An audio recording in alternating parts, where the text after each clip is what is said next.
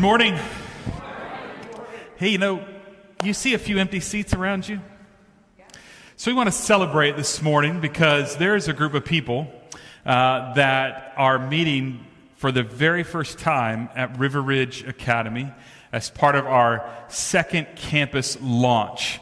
And I stopped by there this morning on the way, and they were set up. They were getting excited. They were getting all of the equipment hooked up, and it's just the volunteers that are meeting for worship this morning. So I thought we'd just take a moment and just celebrate that. So let's just celebrate and give them a hand, a round of applause. And they're doing such a great job.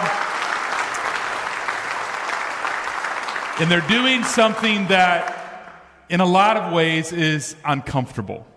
Right? We're creatures of comfort. We like our comforts. And they're going out and doing something that's uncomfortable. And it was so great to see them this morning as they were getting things set up, as they were working together. And I really do believe that God's going to do an incredible work through their obedience and through their faithfulness. And so it's just exciting to see that. And now here what we have is we have a little space. And so we have some opportunities for us to be inviting our friends and neighbors and be able to fill in some of these seats that have been left by those who have gone to start a new work with us. So, hey, grab a Bible if you have one and turn to the book of 2 Timothy chapter 4 is where we're going to start. So, we are in this series where we are talking about our values as a church. What are the things that we care about? And honestly, if you didn't listen to Gail's video and think, man, I really should be doing something. Like if you're sitting there and you listen to that and you're like, hey, no big deal, I'm just going to walk out of here and I'm not going to step into that. You probably should go back and listen to it again. Because she said all of the things that I'm going to repeat it. And she didn't know I was preparing this message. But I watched that video several weeks ago. And I actually told the folks, I said, let's just wait and let's put that out there on this particular Sunday where we're talking about this value. Because we talk about the things we care about as a church. And one of the things that we care about is how we serve others. And specifically, how we serve one another. And so the value is stated, right? So you've seen it. It's because we believe that saved people serve people. Saved people serve people. So if you're in the room today and you would call yourself a follower of Jesus, then you're a saved person, right? You're saved. And one of the things that we see, and Gail mentioned it in that video, and you see it throughout the scriptures, is you see that Jesus modeled it for us. Like he modeled what this looks like for us to serve other people. So when we say we believe that saved people serve people, we're following after Jesus. And so what we're striving after in our life and as a church is like we are striving to serve one another. We're striving to serve one another, which means this. You need to consider, right? You need to consider your life, your strengths, your passions, your gifts that you would have. You need to consider those things, and then you need to really look at and go, how does this translate to what I should be doing in the context of a local community of believers called the church? So how should I be serving in the local church? And now here's the thing. If you're not, then we can say this. That's okay today, but let's not stay there. Let's not stay there. You're better and the church is better, right? When we come together and say, let's really strive after serving one another. So I want you to look at what Paul says in 2 Timothy chapter 4. And there's a reason that I wanted to start here. Because honestly, this letter is the very end of Paul's life. Paul really saw like the end of his life. It's the end of his ministry. And he's writing this letter to Timothy, and he just gets to this place where he says something really profound for us, very visual if you grew up in a Jewish tradition, right? So he says this in 2 Timothy 4, beginning in verse 6. He says, "As for me, my life has already been poured out as an offering to God, and the time of my death is near." He goes on to say, "I have fought the good fight. I have finished the race. I have remained faithful. And now the prize awaits me, the crown of righteousness, which the Lord, the righteous judge, will give me on the day of his return. And the prize is not just for me, but for all who eagerly look forward to his appearing. So think of it this way. I wanted to find a way to illustrate it, right? I wanted to find a way for all of us to get to this place of going, let's look at what Paul says, and how does this translate for me in my life, right? So I have here I have just this pitcher of water. I put a little Mio in it, so you can see it. I wanted you to be able to see the water in there. But I want you to think about this. So in the Old Testament, they had this sacrificial system. And with the sacrificial system, part of the sacrificial system was a drink offering. So they would take a cup of wine, right? And they would throw it in with some of the other offerings. Like they would throw it into the fire. They would throw it onto the altar with some of the other offerings. And that's how this was presented. And those things mixing together would be this sweet aroma that was pleasing to the Lord. Now, we see that often as we move into the New Testament. Jesus modeled this. Paul talks about it at several different times. So he talks about in Romans 5, Romans 12, he talks about, not being conformed, but being transformed and basically offering our life, right, as an act of worship, as a sacrifice to the Lord.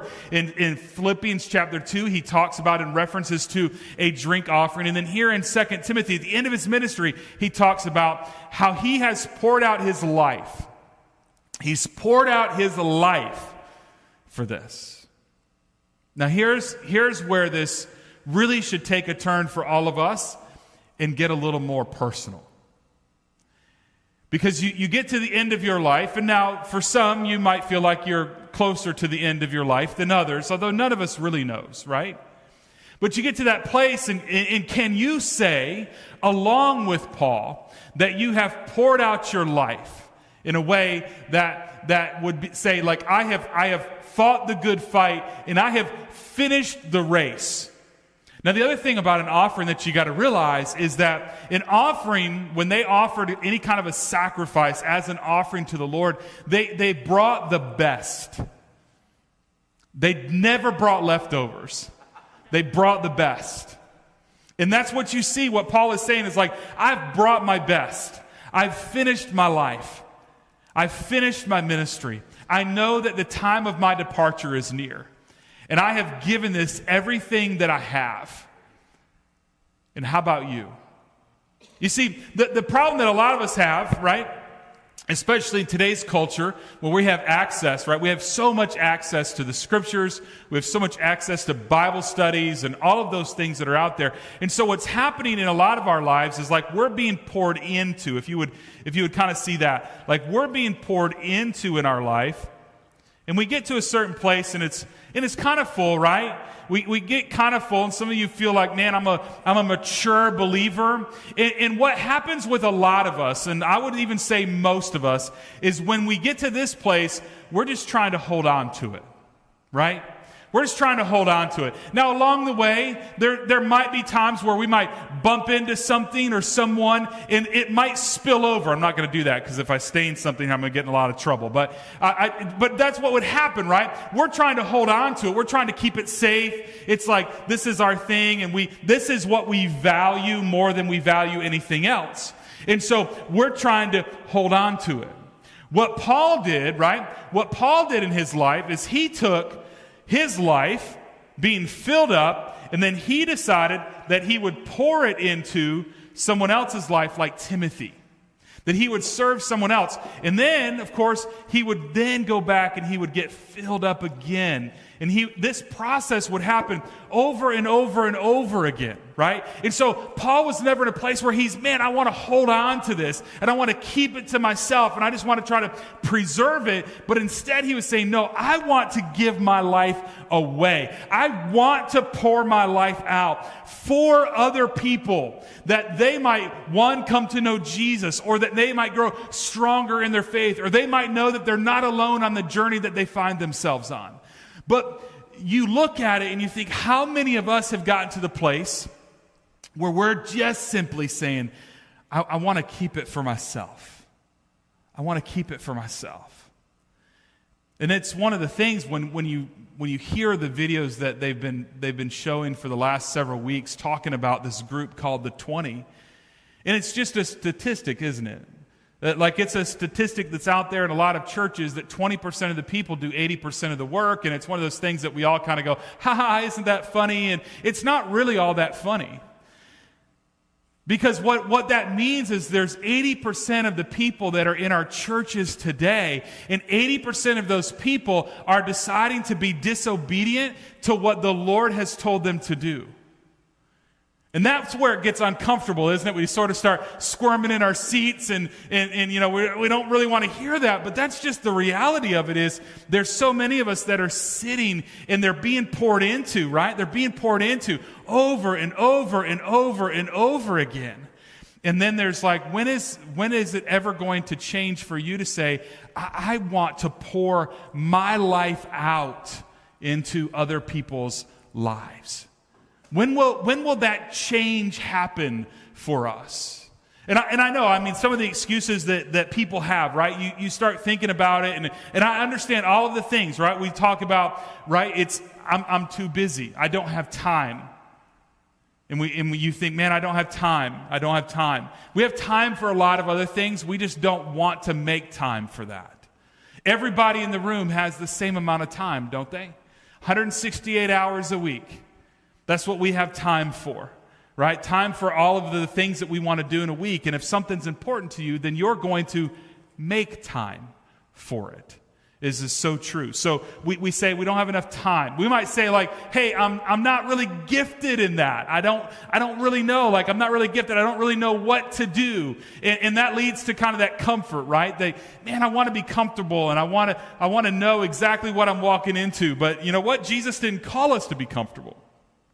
You think when Paul met Jesus on the road to Damascus and he's giving him these instructions and leading him to faith in Christ, and like he has any idea, like how does he go measure up to the apostles, the other apostles, right? How does he go measure up to these guys that walked with Jesus for this period of time in his ministry, that those folks that got to see the miracles that he was working? And Paul's like, man, I don't know how I would measure up to them.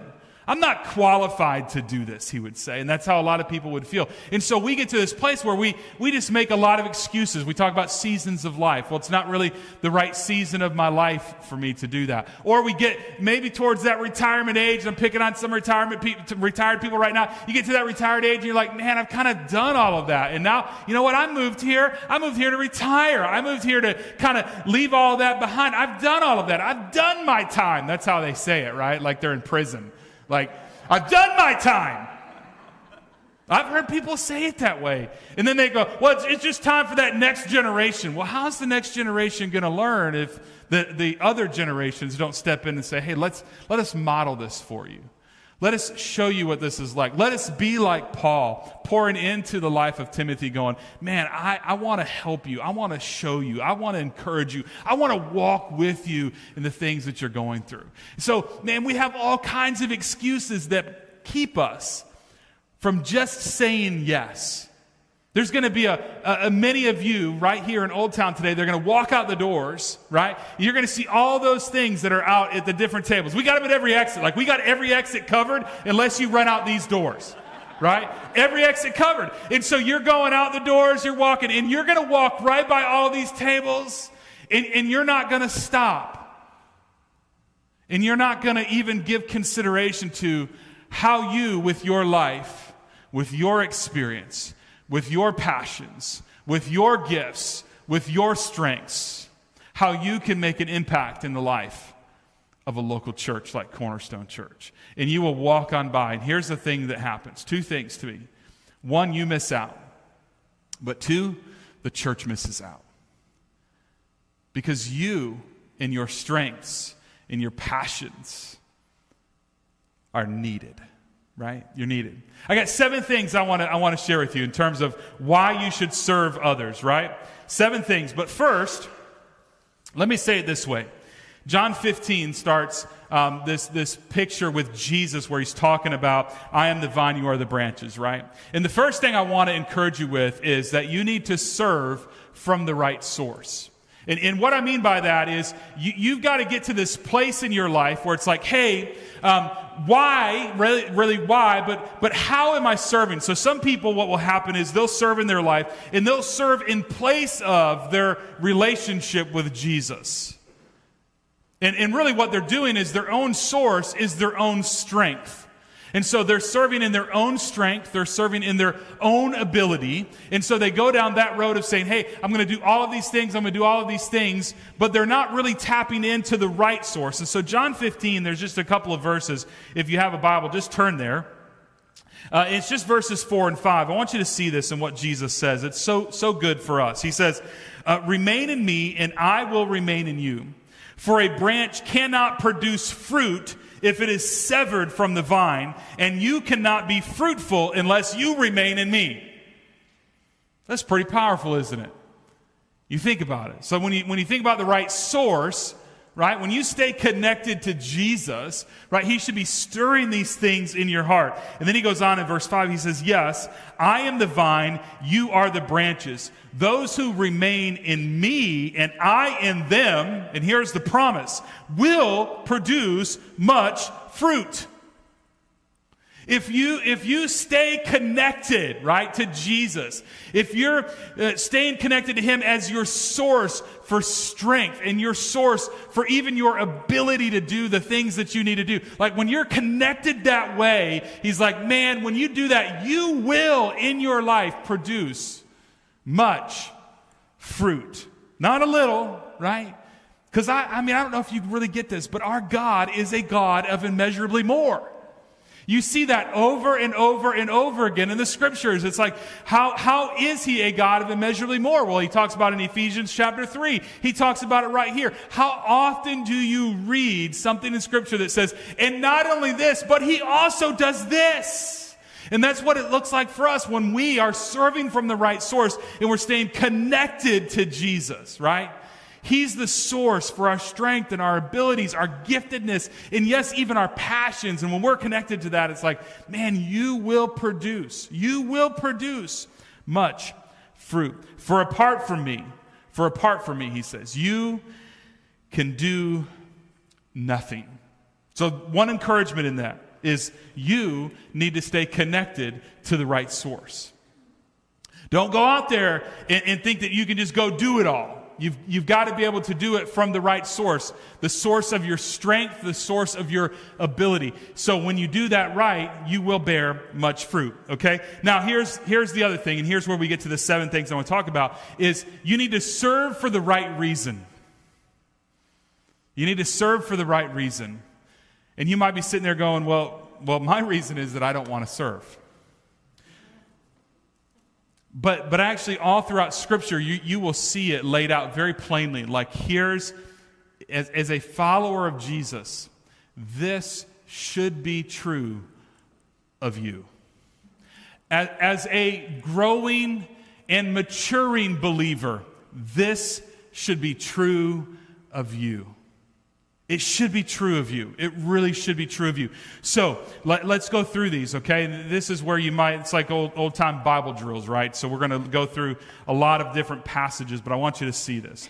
The first one comes from Ephesians chapter 4. So if you have your Bibles, Ephesians 4, Paul talks about, right, some of the spiritual gifts in the context of the local church. So he actually talks in Ephesians 4, he talks about how he's given apostles and pastors and teachers and evangelists. He's given them to the church for the purpose of basically growing the church up and equipping them, right? Equipping them to do and fulfill ministry, right? As the church together, as they serve one another, as they deploy their gifts in ministry, in their strengths, in their passions in Ephesians 4, and he would say, then they will grow up and reach maturity.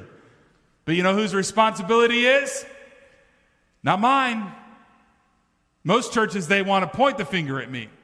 But what Paul does is he says, no, the job of the pastors in the life of the church is to equip the church to be able to go out and fulfill ministry, to go out and serve one another. So the church is growing up. But here's the reason. Like when we talk about the right reason, he says this real simply in Ephesians 4, verse 1. He says, therefore, I, a prisoner for serving the Lord, beg you to lead a life worthy of your calling, for you have been called by God. So if you're somebody who wants to fill in the blanks, here it is.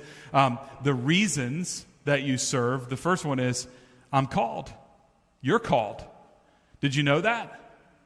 You might sit there and go, well, wait a minute, Pastor. I thought pastors were called. No.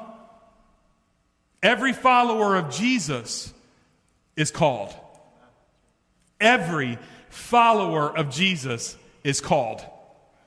And so it's hard. It's really hard. I've shared this story before. Like when I was stepping into full-time ministry a little over 15 years ago, and I was having these conversations with my wife, and I was trying to explain like what was going on with me. She turned to me and she said, but we're all called. And she was right, as she has been a lot over the last 15 years, right? But we are. You're called. Which honestly should make you, man, honestly, it should make you feel like, man, I can hold my head up a little higher. I can pull my shoulders back a little bit more. And I can walk in the calling that God has for me. And guess what? It's not just me. It's every person that's sitting here, every person that's out there that calls himself a follower of Jesus. You are called by God himself to fulfill a purpose and a plan for your life. You're called. The question is, are you answering the call? Are you answering the call? A lot of us are just letting the phone ring, right? We're just letting the phone ring because it's caller ID and we know it's God calling. And we're saying, I don't want to answer that call because I know what he's going to ask me to do. And so I'm just trying to ignore it because I know what he's going to ask me to do, and that makes me uncomfortable, and I don't want to do what's uncomfortable. But guess what? Everybody is called. It's such an assuring thing when you walk in that. The second part, same chapter, Ephesians 4, verses 11, 12, I've already mentioned it, is this. I'm equipped. I'm equipped. Verses 11, 12 say this. Now these are the gifts God gave to the church: apostles, prophets, evangelists, pastors, and teachers. Their responsibility is to equip God's people to do his work and build up the church, the body of Christ. So equipping, you're equipped. Not only are you equipped by those who you have sat under in their teaching for years and years and years, right? But you are equipped by the Holy Spirit. He has taught you the things that you need to be taught. He will give you the strength that you need to have. He will do and he will step into and give you wisdom when you need wisdom. Like the Holy Spirit is walking with you on this journey as well. He hasn't left you or forsaken you. And so not only are you called, but you are equipped.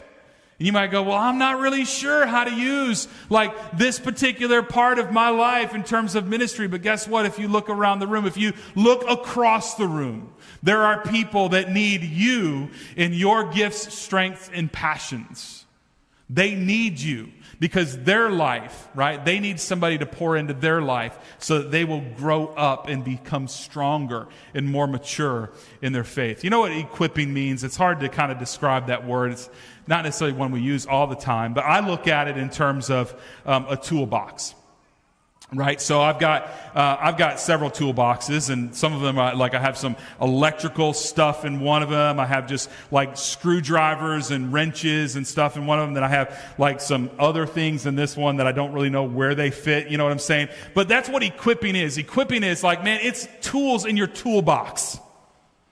So when you walk into something and you're walking into a room and you've got these tools in your toolbox, means that you've been equipped for that moment. So for instance, when you step into our children's ministry area, you might sit there and go, man, kids freak me out. I totally understand that, right? You're like, I don't want to go and serve in the kids area. But man, kids are amazing, right? One, they're resilient. And one, honestly, they just don't really care that much about like what you look like or smell like or how you talk, like all of those types of things either.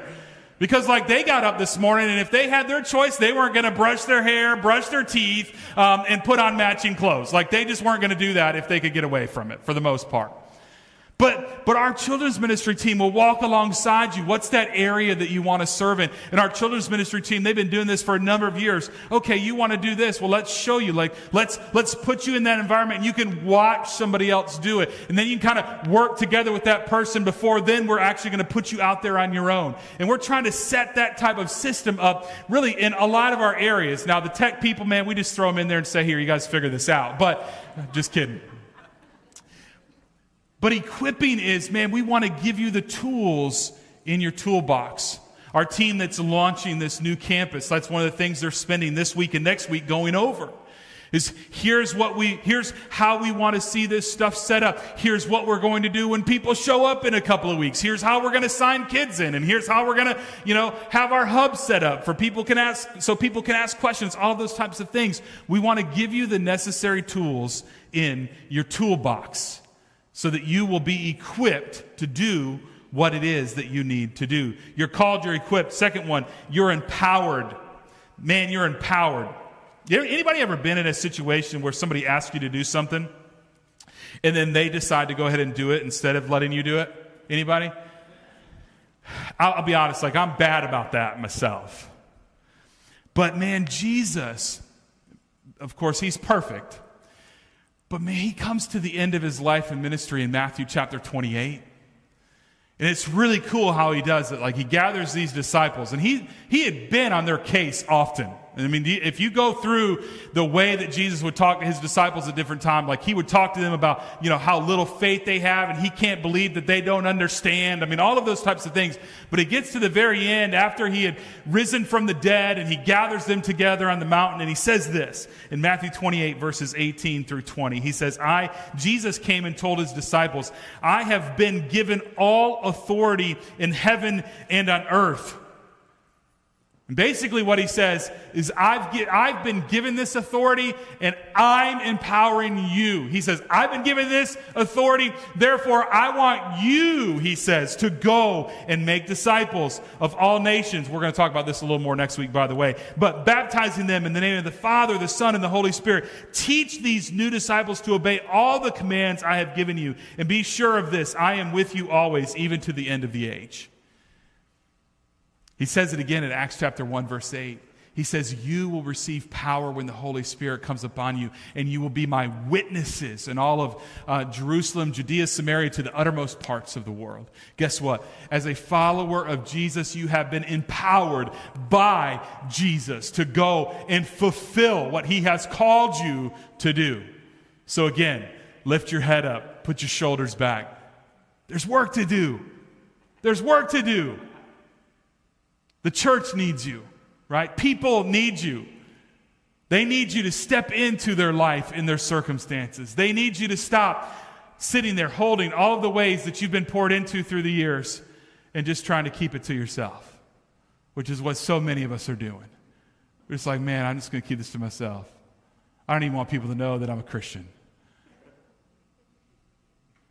Yeah, I know I've been told that. I've heard messages on this for 20 years, but man, I love my Bible studies, right? That's what we do. I love going to church. Love being there on Sundays. Love it. The other example would be like a sponge. You're taking it, you're soaking it, like you're sponges, man. You've been soaking stuff up for the last 30 years. It's time to wring it out, man. The people need you. Pour it out into the life of other people. You've been called, equipped, empowered. Fourth one, you're commanded. This is where it gets a little real. Are you going to do what you've been told to do? That's our authority issue. I've talked about it for the last year, I think, talking about authority. Are you willing to do what you've been told to do? Right? As kids, we all grow up. We're a little defiant, aren't they? If we've got teenagers in the room, teenagers a little defiant. They don't want to do what they've been told. As a parent, you feel like you're fighting with them and wrestling with them just to go put your clothes away. I mean, how hard is it to put your clothes in the dresser? Right? And you fight with them and you fight with them and you fight with them. Well, that just kind of keeps going into our adult life at different times. And you might grow up and you might finally put your own clothes away because you're doing your own laundry. But these other areas kind of seep in and you get to this place and where you just say, I don't want to. And so when Jesus commands us to do something, we're sitting there going, but I don't want to. And he looks at you and he says, I don't care. Just like as a parent, you told your kids, I don't care if you want to put the laundry away, put the laundry away. I don't care if you want to comb your hair or brush your teeth. You need to comb your hair and brush your teeth. Parents, you're welcome. I've been trying to hit that today if you struggle with having your kids comb your hair and brush your teeth. But I'm commanded, Matthew 20. Let's just look at it real quick. He says, this is the passage where he says that I have come not to be served, right? Matthew 20, verses 26 through 28. But among you it will be different. Whoever wants to be a leader among you must be your servant, and whoever wants to be first among you must become your slave. For even the Son of Man came not to be served, but to serve others, and to give his life as a ransom. You read Philippians chapter 2, you can jot it down as an address. Philippians chapter 2 will tell us, right, that even though Jesus is the only one who could argue, he doesn't. He willingly sets aside, like he willingly steps out of, right, all of the praise and honor and the glory and the adoration that was due him, and he humbled himself for the purpose of serving us. For serving us. And what a great picture it is that we are commanded to serve one another. I got 3 more to go, so hang with me. 1 Corinthians chapter 12, ready? It says this, and this might make some of you feel really, really good. I'm needed. I'm needed. Did you ever think about that? Like, you're needed. 1 Corinthians 12 is this place where Paul really talks about the body of Christ, and he talks about what it looks like in the context of a local church. So pick up with me 1 Corinthians 12, verse 18. And here he starts talking about the body of Christ. He says, but our bodies have many parts, and God has put each part just where he wants it. Did you know that? Right where you are. Like God has you right where you are. And you bring value, right? You bring value to the church. He says in the parts, he says, how strange a body would be if it only had one part. Yes, there are many parts, but only one body. The eye can never say to the hand, I don't need you. And the head can't say to the feet, I don't need you. Did you ever think about that? He starts talking about the body here, and I start thinking about like my hands, I start thinking about my feet, and I start I'm just a little more mindful of it, right? A little more mindful. Like when I had foot surgery a couple of years ago, and you're just a little more mindful, like when you're without something, how much it impacts you. I know a few people are getting ready to have knee surgery, right? And you have knee surgery, you're mindful, right, of how much you actually need your knee. And you might think, well, I don't really need my fingers until you go to grab something. And then you need your fingers. And the way that God has designed it, like our bodies are like that, but that's a picture of what the body of Christ looks like. And what he really gets to, which is so cool in this particular passage, if you go and dig into it a little bit more, is he reminds us, right, that there's not one part that's more important than the other part. In fact, what then he goes on to say is those that we think are the least significant or the least important, the ones we think are actually the most necessary. And so you might be sitting there and you might think, man, I don't have anything to give and I don't have anything to offer the local church in terms of service in my gifts and strengths and passions. But guess what? You do. You do. And everything that you bring is of utmost importance. Right? Because you are needed. The church misses out. The church is not as strong or as healthy as it could be when you decide to sit on the sidelines. When you decide to sit and soak, the church misses out. And you miss out because you are needed in the body of Christ. You're needed. Number 6, right? I'm accountable. This is one of those tough ones. Romans 14 is the passage I really just want you to see. Romans 14, verse 12. Which the whole chapter is great, but he says this really, it's a short one. Yes, each of us will give a personal account to God. Did you know that? You have to give an account to God. The parable of the talents, Matthew 25, you can jot that address down. You don't have to turn there, but the parable of the talents, you might be familiar with it, right? The master basically is getting ready to leave town, and so he entrusts to his slaves, is the way it says it in Scripture. He entrusts them like or managers would be one way to see it. I give you 5, I give you 2, and I give you 1. And the 5 goes back, and he does whatever he does with that, but he invests it, multiplies it, and has 5 more. And the master comes back, and he says, look, I've got 10. And the one who had 2, he goes, and he invests it, or whatever he does with it, and he multiplies it, and he comes back, and he says, look, master, I've got 4. And then you got the 1, and the 1 took his, and he went out. He didn't invest it. He didn't try to multiply it. He didn't try to use it. He went and buried it in the dirt. He buried it in the dirt. The master comes back. The 5 says, I've got 5 more. The 2 says, I've got 2 more. The 1 says, man, I know that you are a hard taskmaster. And so I went and buried it in the sand so that I knew I wouldn't lose it. And some of you are like that. And you have to give an account one day. You've got to stand before your Lord and Savior. And you've got to say, this is what I've done with what you've given me. And here's what I've determined in my life. I don't want to have gone and buried it in the sand. I'll lay it all out there. That's what Paul did. I have taken my life, right? Say this is his life this time. And I'm just pouring it out. And he keeps doing it over and over and over and over again. Just simply, I'm commanded, right? I'm going to be accountable. I've got to give an account one day with what I've done, with what I've been given. And you have been given so much. So many resources are at your disposal. So many opportunities are at your disposal. So what have you done with what you've been given? Because we believe save people, serve people. We strive to serve one another. Last thing, Colossians chapter 3, and it's really something you see.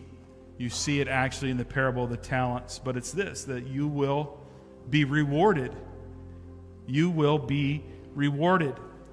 Colossians 3:23 and 24 says, work willingly at whatever you do as though you're working for the Lord rather than for people. Remember that the Lord will give you an inheritance as your, what's the word? Reward. And that the master that you are serving is Christ, who modeled it for you. And it all just comes back really to seeing what you see in the Gospels. So the question really boils down to this for you in your life. You have one life. You have one life. I don't know how many years it will last. For some, it might be 40, 50, 60, 70. I don't know how many years you have left, but what are you going to do with what you've been given? In the context of a local church, you've been given some gifts and strengths and passions.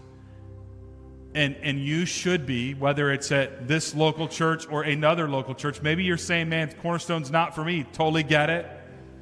But every person should get to the place where they're using their gifts and strengths and passions to serve a local body of believers. Because that's what you see in the Scriptures. Listen to all of the things I just want to remind you, and then we're going to pray and we'll sing our way out. Listen to them. You are called. You are equipped. You are empowered. You are commanded. You are needed. You are accountable. And you will be rewarded for how you step in and say, yes, Lord, use me and use my gifts, use my strengths, and use my passions for the purpose of helping the church grow up, as Paul would say in Ephesians chapter 4, that the church would grow up and become mature. And he actually uses the word complete, not lacking anything. The only way we get to that place is when every one of us decides to step in, using our gifts, strengths, and passions for the glory of God in His church. I want to ask you to stand with me as we get ready to close. And I'm going to pray over us. And then the team's going to come out and they're going to lead us in one more song and we'll worship together before we leave today. Let's pray. Father, thank you for the truth of your word. It's hard. It's hard to hear it sometimes. It's hard to be obedient to it sometimes.